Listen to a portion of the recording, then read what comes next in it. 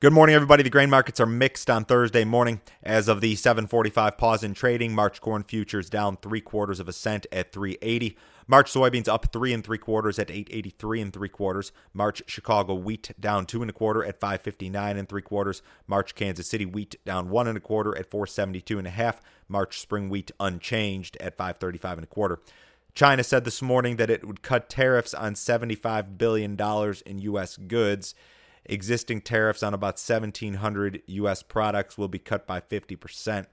The deal is essentially kind of a reciprocation, as one of the news wires put it, of the U.S. commitment in the Phase 1 trade deal. It's seen as a move that could maybe boost confidence in China amid the recent virus outbreak, which has really hurt the economy and business activity. The tariff on soybeans will be cut by a small amount, but it's still a 25% tariff, I believe. China has yet to really make any significant increase in purchases of U.S. ag products since that Phase 1 trade deal was signed in January. Now, Sonny Perdue said yesterday on that same note that the U.S. would have to be tolerant in regard to China's coronavirus situation and its impact on purchases of U.S. farm products. It appears to me that everyone in the Trump administration here is very much missing the mark here, given the comments I've heard recently. China continues to buy ag commodities actively from Brazil, from Ukraine, from other countries. It just so happens that U.S. soybeans are not competitive versus Brazil and will not be competitive versus Brazil at any point in the near future. So, we've kind of heard this talk here the last couple of days that we've got to cut China some slack because of this virus situation, which I think is not necessarily the correct approach. We did have an export sales report this morning. Corn sales pretty good, 1.2 million, another 91,000 for next year. Soybean sales good at 704, another 4,000 for next year. Wheat sales 339, not fantastic there. The probability of an MFP 3.0 program in 2020 may be growing.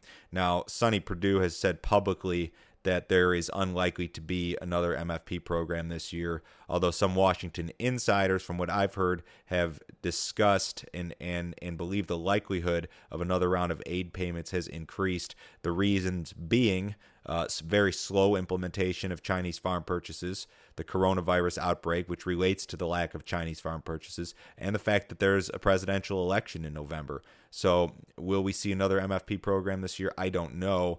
In 2019, U.S. farm income totaled $92.5 billion, of which 24% came from some sort of direct government payment, including MFP.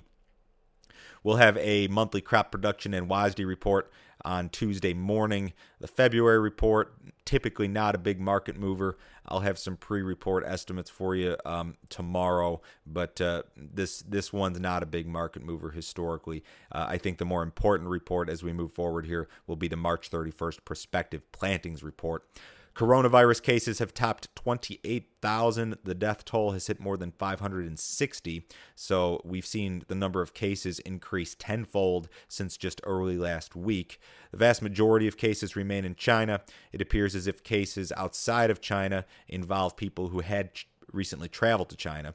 Equity markets in the U.S. have totally recovered. The S&P posted an all-time high close yesterday and trades higher this morning. The indices in China, the Shanghai and the Hang Seng in Hong Kong both recovered a little bit from their recent lows. The corn market has just kind of treaded water here. We've been in a very tight range since early November. March corn futures have traded a range from 371 to 394, and the vast majority of activity has occurred in an even smaller range. News here is slow.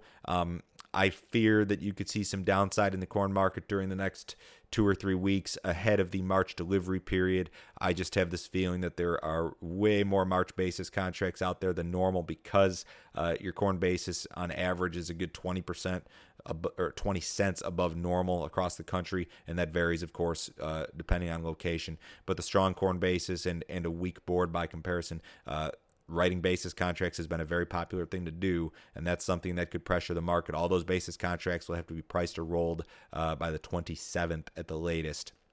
Soybean market is kind of stabilized after that sharp sell-off that occurred during the month of January. Again, China has yet to make any real big purchases of U.S. soybeans following that trade deal. And as we've discussed at length recently, it's very unlikely that U.S. beans become competitive versus Brazil at any point during the next several months for a number of reasons.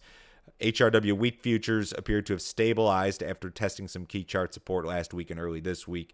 I think this bull run could continue here, but it's come a long way. So if you have some marketing to do in wheat, we've had a nice rally. We're way off the lows still, even though we've corrected lower. Maybe not a bad idea to play catch up here, or at least take a look at your margins and see where you stand. Cattle market was lower yesterday. Futures anywhere from 90 cents to about $1.50 lower in fat cattle. See what develops on the cash side this week. The boxed beef market was mixed yesterday. Ahead of the cash open, we've got the Dow up 90 points. The S&P is up about 10. Bonds about flat. U.S. dollars about flat. Crude oil down 19 cents at 50.57 in the March WTI. Precious metals just a little bit higher. If you'd like some more information, visit my website, www.standardgrain.com. Go to that website, click on Grain Marketing Plan, take a look at my subscription service for $49 a month. You get my morning email that goes out at 6:30 Central Time every morning. Get on my text message service, grain marketing alerts, all that stuff included. $49 a month, billed to your credit card, cancel at any time. Everyone have a great day. We'll talk to you Friday.